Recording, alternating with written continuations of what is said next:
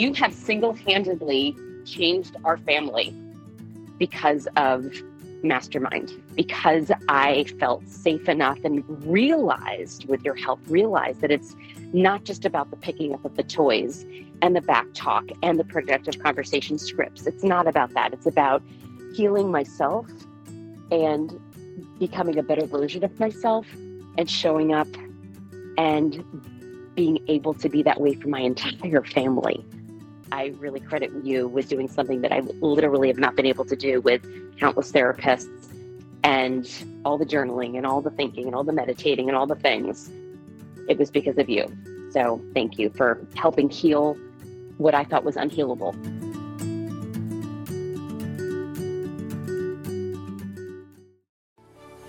My name is Randy Rubenstein, and welcome to the Mastermind Parenting Podcast. At Mastermind Parenting, we're on a mission to support strong-willed kids and the families that love them.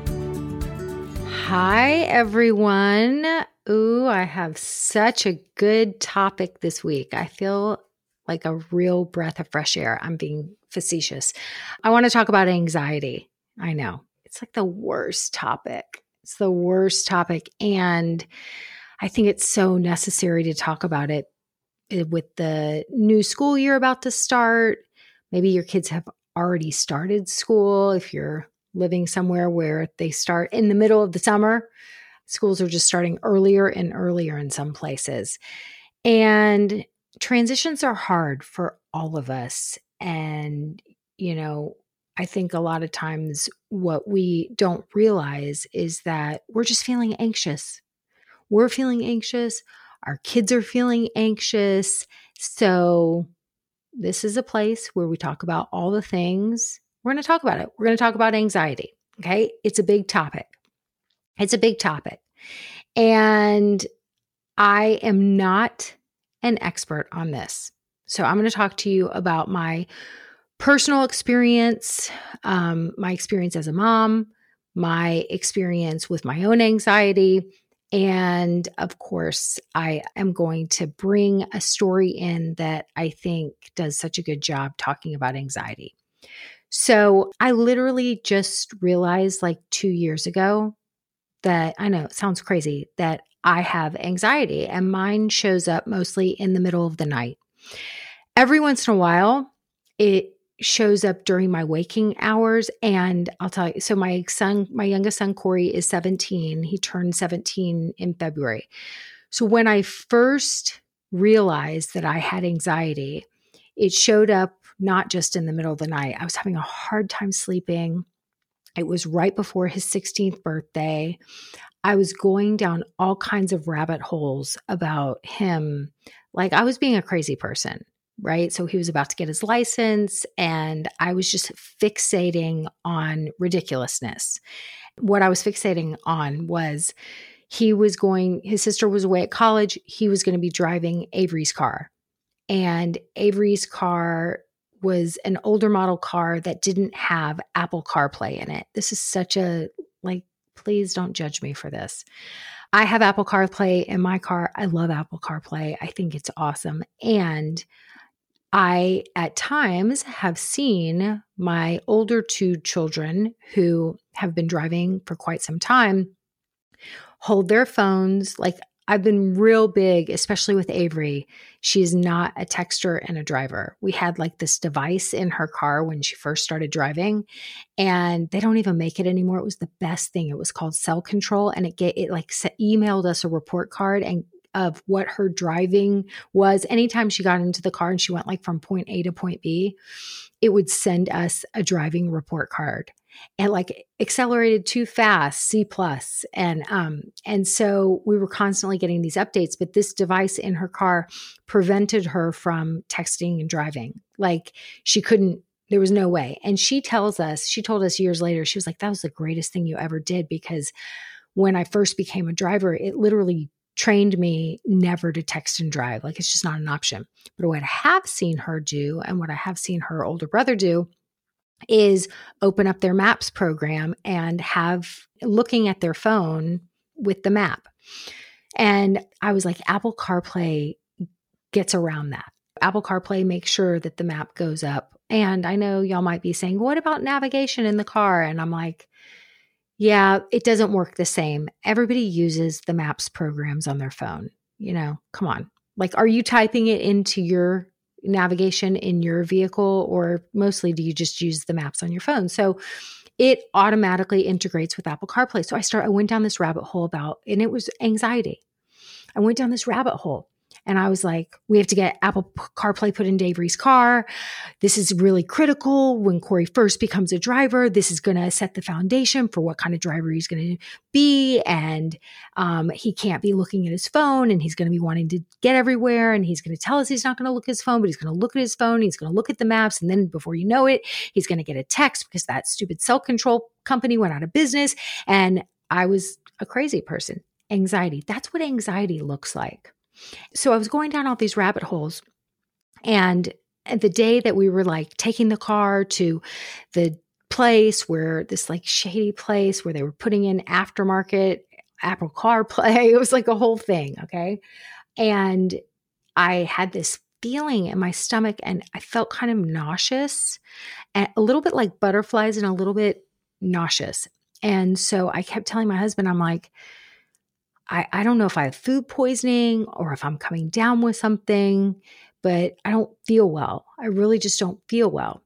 And then I don't know what made me realize, I don't know if it was talking to somebody may have said something, but it was like all of a sudden a light bulb went on and I was like, this is what anxiety feels like.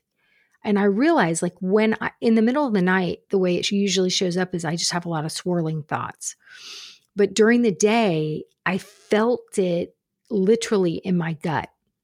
And I was just so anxious about Corey becoming a driver. And once, as Dr. Dan Siegel likes to say, you got to name it to tame it. Like once I named it and I realized what it was, and then I journaled about it and I had compassion, like, of course, like this is your baby. This represents a huge transition for, 25 years, at that time it was 24 years. I had been the mom driving kids. And now all of a sudden my youngest child was turning 16. It was the end of an era. I would be driving kids to school no longer. I also just, I have found this with each of my kids when they become drivers. I just, it's scary. It's scary. We live in Houston. There's a lot of construction all the time. The freeways, there's big giant trucks whizzing by. I mean, this is a big city we live in. So for a new driver, it feels scary. It feels like they're just like these like little lambs out there in the middle of this highway in this, whatever, however much a car weighs, this just like pile of metal. And it just felt so scary to me. So once I could name, oh, this is anxiety. Of course you feel anxious. Of course, this is your baby and he doesn't know how to drive yet. And he's just learning. And it's scary. Like it is scary. And this is normal. Of course you're feeling this way. It actually might be weird if you didn't feel this way. And so like I'm normalizing it. I'm not trying to push it away. I'm not trying to change my thoughts about it. I'm just like looking at it and sort of just like allowing it, right? So I'm just like allowing it. And once I named it and once I identified it, and then because I'm me, of course, I had to talk about it ad nauseum. Oh my God, I thought I was getting sick. I thought I might have food poisoning. I felt nauseous. And then I realized, holy shit, it's anxiety. Like I've never realized that this is what anxiety feels like, right? I didn't realize that it could feel like you're literally coming down with something. So for me, anxiety isn't typically debilitating, but it does rob me of my sleep, right? And it always shows up delivering a message for me, right? So the message for me was, this is a big transition. This is the first time in 24 years, you're not going to be driving kids every single day. This is the end of an era. You've now moved into the season of life where you're moving towards, not having kids pretty soon. Before you know it, I'm not going to have kids living in my house anymore. And I needed to recognize that. I needed to deal with that. I needed to sort of grieve that a bit, right? This being the end of an era. And yes, there's been so many positives, and Corey's an amazing driver now. And it's been fantastic for the last year and a half, not having to like get up and have that mad rush and driving a kid to school. And my mornings are my own, and it is wonderful. Not going to lie, it is wonderful. But when I was going through that transitional phase, it didn't feel wonderful yet. And I couldn't talk myself out of it. I needed to just allow the grieving process and see the transition for what it was. Okay. And so the way I think anxiety delivers a message to me, and I'm hoping that maybe this will be helpful for you. I mean, you probably understand anxiety a lot better than I do, because I kind of feel like I'm late to the ball game. And I will say this, for many, many years, I was a closet smoker, and I actually think my inhales and exhales were my way of keeping anxiety at bay. It was a tool. I mean, I wasn't aware that I was using it for that. But now if I look at it, I'm like, maybe I didn't feel it as much because I was doing couldn't wait to sneak away to do the inhales and exhales. It was an unhealthy tool, but maybe it was a tool. And so, it's interesting. As I've become healthier and healthier, it's almost like the beer goggles are off and I can see things that I couldn't see before. So it's almost like the healthier I get, the more fucked up I kind of seem. But I actually know that it's the opposite. I don't know if that makes sense. So anxiety, I feel like it's always delivering a message for me when it shows up in my life, right? There's something that I'm worried about and I'm not dealing with, right? There's something I'm worried about, but I'm not exactly dealing with. There's something that needs to shift in my life, but I haven't yet processed it. I've been busy doing, and I haven't given myself the space, the spaciousness to notice why I'm actually feeling drained and depleted, right? I'm just doing or looking at something or listening to something or getting a false dopamine hit rather than noticing I actually feel exhausted. What is draining and depleting me? So getting curious about what is draining and depleting me, or what am I feeling in my body, or what is this anxiety here to tell me? I don't know. When that happened with Corey, I was like, what is this? And when I was like, what could it be? What could it be? And then I was like, oh, yeah, Corey's about to be driving. And I had to take a pen to paper and journal and just dump out my brain. And that's how I got to, this is the end of an era. It's a pretty big deal, right? It's a pretty big deal. So I believe that anxiety is, and I don't have an anxiety disorder. I don't, and I'm not an expert on anxiety, but I believe that anxiety in my body, it's always whispering something to me, something that, it's like a tap on the shoulder, like, hello. Yeah, you can run, but you can't hide. Oh, when you're not dealing with me during your waking conscious hours, guess what? I'll just wake you up in your sleep and cause you to have ruminating thoughts, right? So you're not going to escape me. I'm going to be here to continue to tap you on the shoulder until you're ready to face whatever it is that you're ignoring. And I really don't think that I would see anxiety this way, as just like a whisper, as just like a reminder, my body trying to say, hey, you say you want to be so healthy. Guess what? There's some stuff we got to process here. Like, I don't think I would see it this way if I hadn't parented a highly sensitive, beautiful boy for the last 25 years. I don't.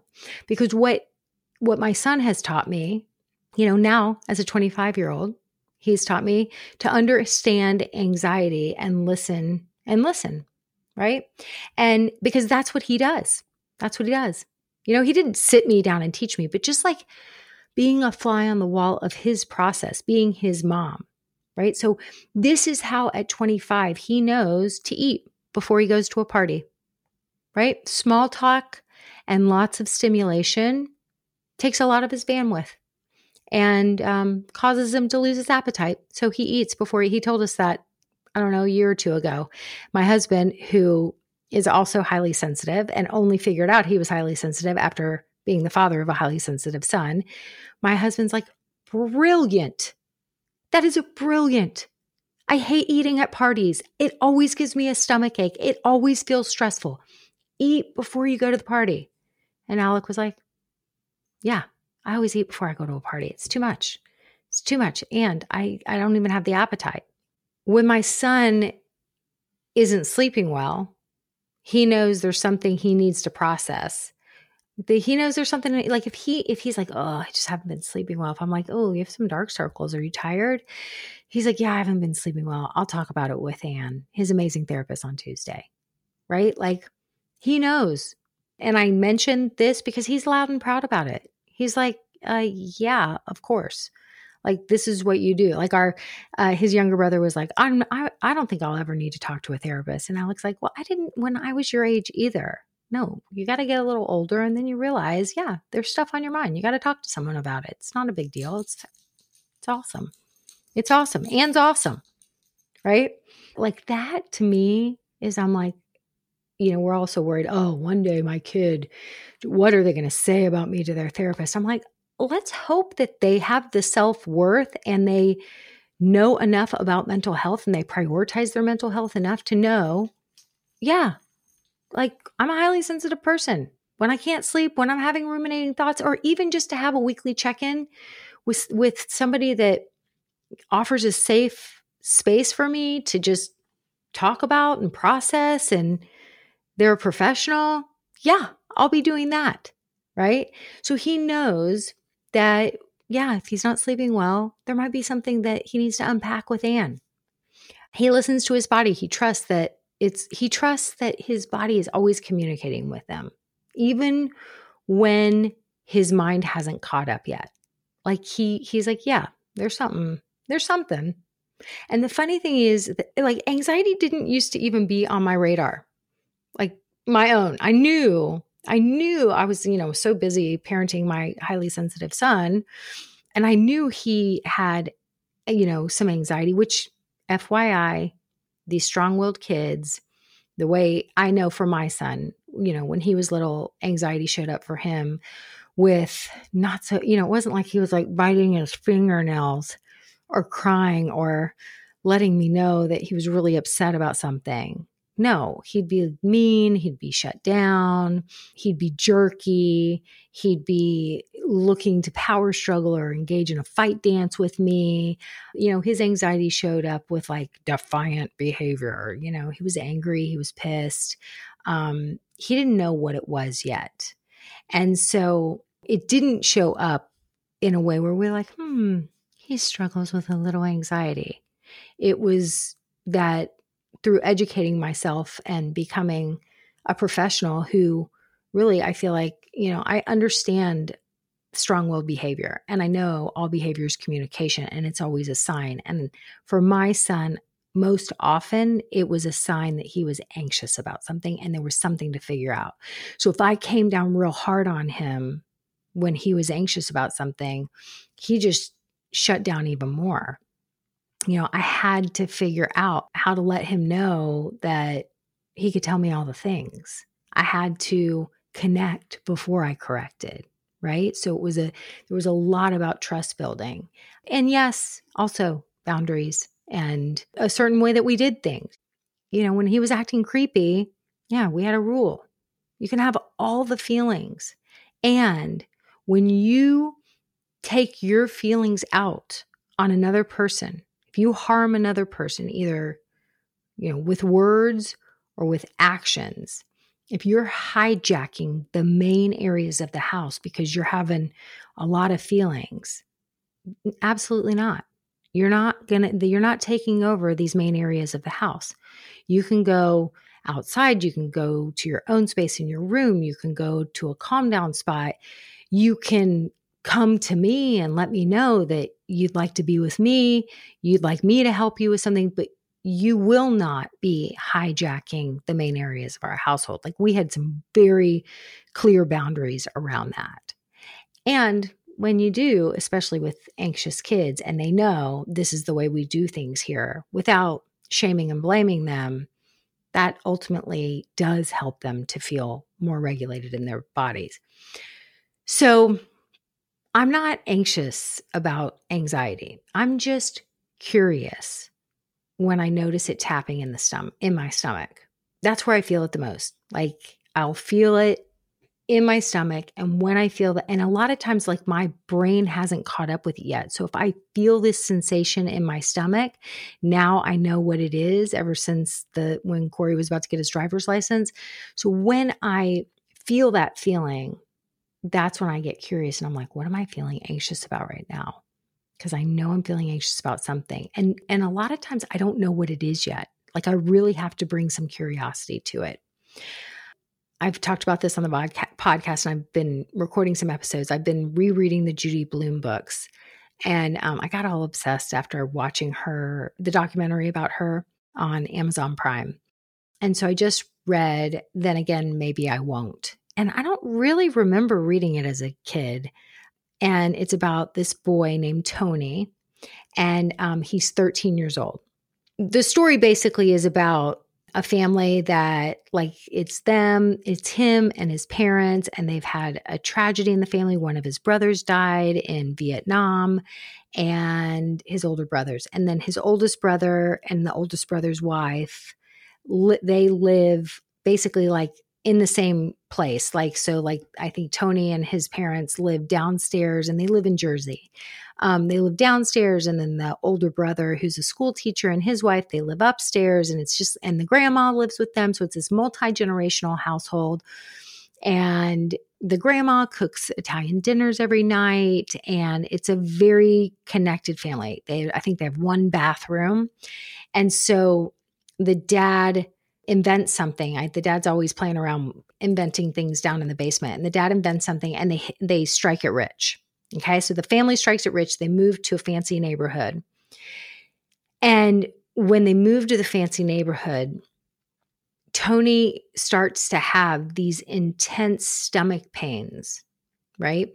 And as the story unfolds, it's like he gets these intense stomach pains whenever there's anything dishonest happening.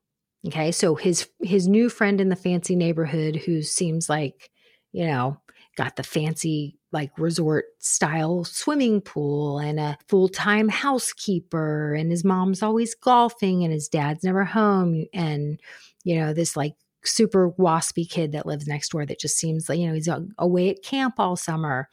It was a very different environment from where Tony was from. And then he's somewhere with his friend Joel, and that's the kid's name. And Joel, the waspy kid, shoplifts. He shoplifts, just like steals pens from convenience stores and stuff. And then he also, the other thing, he, like, when he invites Tony over to like spend the night or whatever, he prank calls friends, which, also not going to lie, I had a friend, and we used to crack ourselves up in like 4th grade. We loved prank calling. It was, terrible. Anyway, but when this kid is pulling those shenanigans, when Joel's pulling the shenanigans, shoplifting or prank calling, all of a sudden Tony gets these intense stomach pains. Okay. So they're in the new house, and his mom starts to like do the keeping up with the Joneses thing. His mom, Carmela, she wants to do everything that the waspy golf lady next door wants to do. It was like whatever Joel's mom was doing, Carmela was like, oh, she wanted to do whatever she was doing. And so Tony was like, Mom, it was like Tony was constantly annoyed with his mom. Like, Mom, what are you talking about? Like, to the point that the mom had to get a housekeeper that cooked for them. And then the grandma took to a depression because the grandma was used to cooking for the family. But the mom was so worried about what the neighbors might think, she wouldn't let grandma cook anymore. And so the grandma then just started staying up in her room because she didn't feel like there was no point. Like, she went into a deep, dark depression. And so Tony would be bent out of shape about the mom just wasn't getting it. She just was pulling all this sort of, keeping up. We understand it. She wanted to fit in.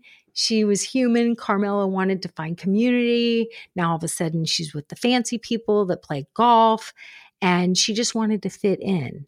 But Tony kept getting these intense stomach aches, like doubled over. And so the story's climax is when Tony collapses with such intense stomach pains outside a convenience store after he sees Joel steal some pens.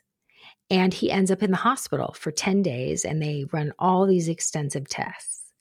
And then for the rest of the story, Tony mentions, and I love the way Judy Blume tells a story, because she doesn't, and her ideal reader, remember, is like a middle school kid.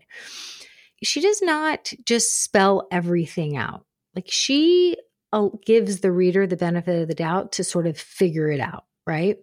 And so the rest of the story, Tony mentions talking to Dr. Fogel.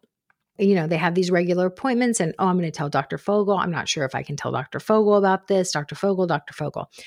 And so he also starts to notice when Dr. Fogel starts teaching Tony tools, and he starts to notice when he experiences something that is not okay with him, right? Like, otherwise known as a boundary, when something's not okay with you and when someone crosses a boundary. Okay, so Tony starts to notice, like when his friend Joel's sister takes them for a joyride in her new Corvette, and she drives super fast. She's driving all recklessly, and she's smoking. And so he starts to, notice, like, that's towards the end of the story. He starts to notice, he starts to get the feeling in his stomach. And then he does some of the exercises that Dr. Fogel taught him, and he gets it under control. And he says to himself, like, okay, I won't be driving in the car with Lisa anymore. And he also says something to Lisa, basically letting her know that, smoking causes cancer. Basically, like, my grandmother, the reason she can't talk is because she smoked and she ended up having to get her larynx removed, which wasn't even true. But he was just like, now he's like problem solving. He's got his anxiety in check so much that he's listening to his body. He's, scaring Lisa into not smoking anymore. And he's like, mental note, not driving with Lisa anymore. And I'm going to take some breaths and I'm going to calm my body down. Right. And he does all of this silently. And so he has learned some tools. And so in the story, Tony says, I got through thinking about all that without getting stomach pains. I'm learning how to handle myself. I'll tell Dr. Fogel during our next session. See, so he's using these tools, and in the moment, he's saying to himself, like, he's like pausing for applause for himself. Oh, I'm learning how to think about things without getting stomach pains. I'm learning how to handle myself, which I think was probably just like the 1970s way of like teaching mindfulness practices. And I mean, Judy Blume, was she not so ahead of her freaking times? Like, for her to write a book that really was mostly about anxiety, about a boy's struggle with anxiety. I think she's such a trailblazer, really. If only we had all listened to Judy way back when. I mean, because from the way she describes this main character, Tony, he's highly sensitive. And he was, as highly sensitive people, and especially kids often are, he was a little truth barometer. Well, except for when he lied to Lisa about the smoking. But other than that, he was a truth barometer, right? Whenever anyone was stealing or lying or doing something that felt out of integrity, he had physical symptoms. And highly sensitive people are quite often, I mean, this is what happens. Like, they pick up on so many different things. So his body whispered to him, and he got the stomach pains, right? He didn't yet have the tools to know how to deal with when something was out of integrity, when something was going on. And ultimately, like, what helped Tony get through it? Dr. Fogel. He had a safe adult, right? He had a safe adult to talk to and to learn new things from. And so I think that's pretty common when we notice that our kid is struggling with something. Most parents will I get this all the time where people are like, I need a good recommendation for a therapist. And I'm all for therapy. And that's 1 hour a week. Like, think about if your kid was having therapy and receiving something different from their adults that made it safe for them to open up at home, right? Like, what if they didn't have to just bottle it all up and wait for that 1 hour a week? What if they could talk to their adults too? I mean, my son is a perfect example. He, a lot of times, will talk to me about things. And then there's things like, he's a 25-year-old young man. Like, he doesn't want to talk to his mom. There's private things, there's dating things, there's whatever it is. Like, he doesn't want to talk to me about all the things. He knows he can talk to me about everything. And he also likes to talk to a third party. In Judy's books, I've noticed there is a theme, and I think it reflects after watching the documentary, her own story with her own mom.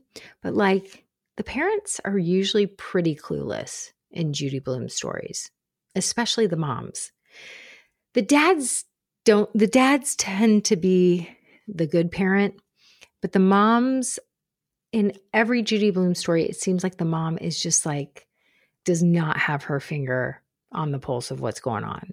And I think Judy had a relationship with her own mother where, and she says it in the documentary, where there was a lot of secrets and they didn't talk about real things. That's why Judy writes these books, because she didn't have, like, she had a really close relationship with her dad, but she didn't want to talk about periods and masturbation and things with her dad. So she's written this series of books to create a conversation for kids and for kids to get the information that they crave if they don't have an adult they can talk to at home. Okay, so what if Judy had known about this, about what we're doing here? I think even better than Dr. Fogel, or in addition to Dr. Fogel, would be empowering Tony's mom, Carmela, right? Tony's mom, Carmela. First of all, to know that there was one story in the book where the waspy golf mom called her Carol, and Carmela responds to the name Carol.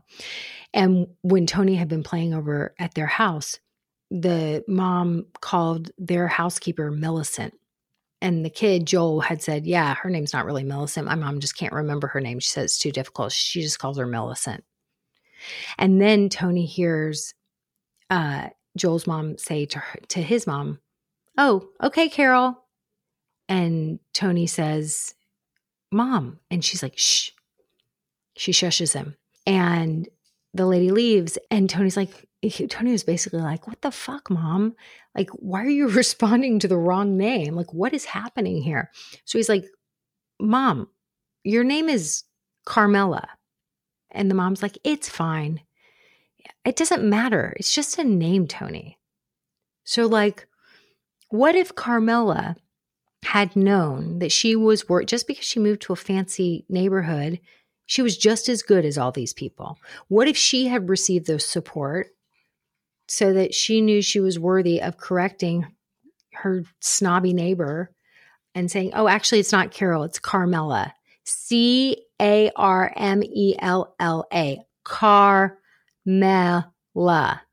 Carmela. We can say it together a few times if you are having a difficult time with it, right? What if Carmela had been taught to do that, to step into her own strength, to realize that she didn't need to compromise herself because of this jackass living next door, right? She would find her people, and that lady was not her people. What if Carmela had learned better communication tools and skills and was able to show up as the parent that would have helped her child to deal with his anxiety? What if she was his soft place to land so he could say, I get these stomach pains, Mom. Sometimes Joel steals things. Please don't tell anyone. What if he could trust his mom? What do you mean? What does he steal, babe? He steals pens from the convenience store. And you don't like it, huh? Like, if Carmela had known how to talk to Tony about it and truly become his soft place to land, right? So if Carmela had learned these skills, not only would Tony have gotten what he needed much more quickly and not probably needed to go into the hospital for 10 days and have extensive tests run, but there would have also been this intense connection between mom and son. Like, that's the connection that every mom wants. That's the connection that every kid wants.